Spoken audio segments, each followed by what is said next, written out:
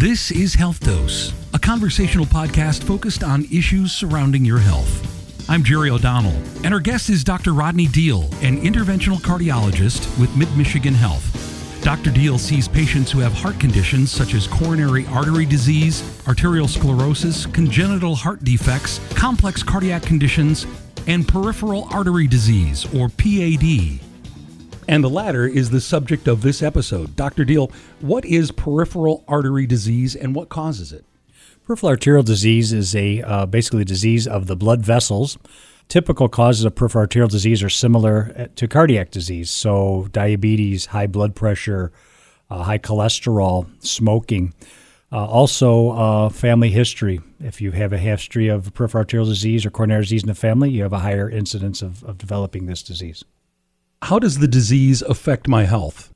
Well, it's interesting. Peripheral arterial disease is actually quite frequently silent disease, but it's a good risk factor identifier for coronary artery disease. So when I think of peripheral arterial disease, quite frequently I think of it as a harbinger of coronary artery disease. Many people have peripheral arterial disease also have underlying coronary artery disease, and it is actually, when screened for, has been shown to have similar mortality outcomes if you're found to have peripheral arterial disease as having coronary artery disease. Is this similar to or not similar to hardening of the arteries? It's a form of hardening of the arteries. It's, again, the vasculature of the blood vessels. It can affect the carotid arteries to the brain, the heart arteries to supply blood to the heart, and the peripheral arteries that supply blood to the limbs. What causes the hardening or the constriction? It starts actually in our 20s quite frequently, and it's basically plaque buildup, fatty substances such as cholesterol, triglycerides.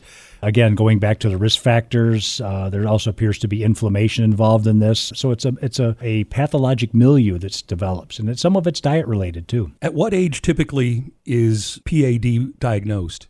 We see this starting in our 20s, but it's asymptomatic for decades. Mm-hmm. So we start seeing more of the diagnosis, depending on risk factors, our 50s, our 60s, our 70s. Diabetes and tobacco bring it sooner to the forefront. And at what age typically does it start to affect our health in ways that we would recognize it? A lot of people recognize it kind of around retirement age. They're an avid sports person. They like to play tennis or other things, and they start noticing that, boy, they just can't keep up because their legs feel heavy or their legs ache when they do things or similar symptoms. What are some of the symptoms that you see in your practice? Quite frequently, we see when people walk, they develop pain in their calves. It's called claudication.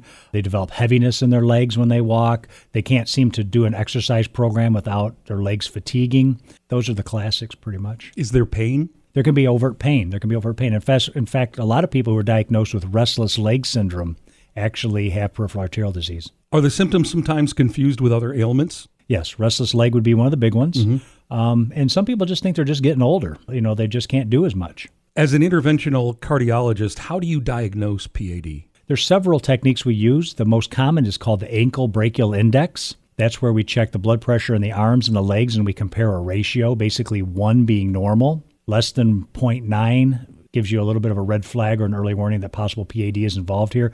And then decrementally, smaller numbers suggest more disease. Do you use the Doppler screening? We do use Doppler screening. Doppler screening is also a good test. It's called an arterial Doppler. You can do those with and without exercise. Without exercise may give you an abnormality that suggests peripheral arterial disease. If the study becomes ambiguous without exercise, you can add exercise, and it may actually bring out the disease. And how does the Doppler screening work? Basically, it's similar to the ABI I described. It's a blood pressure test. It's a little more extensive in that there's more blood pressure cuffs involved. But basically, they compress the blood pressure cuffs, and they use a Doppler probe or an ultrasound-type probe that then detects the blood signal coming through the blood vessels. If I've been diagnosed with PAD, what are the treatment options available to me? There are several. The biggest and best treatment option for peripheral arterial disease is exercise. Aspirin therapy is also used. We do use some agents called Pletol or Cilostazol. But basically, lifestyle modification is one of the best things we can do. Watch our diet. Heart-healthy diet works for the arteries too. Exercise, not only heart-healthy, but peripheral arterial disease healthy. Are there more invasive kind of procedures that you might bring to a patient? There are. They're usually reserved for people who don't respond to medical therapy or develop a sore on their foot that won't heal, or something else that makes us concerned that if we don't intervene, they're not going to do well, such as amputation. And then we can go in and balloon open the arteries, sort of like we do for the heart arteries. We can put stents in. We can remove plaque. We have many techniques. That was interventional cardiologist at Mid-Michigan Health, Dr. Rodney Deal. If you'd like more information on peripheral artery disease, go to midmichigan.org/PAD. If you have health concerns, as always, consult your healthcare provider. If you need help finding a healthcare provider, go to midmichigan.org/doctors.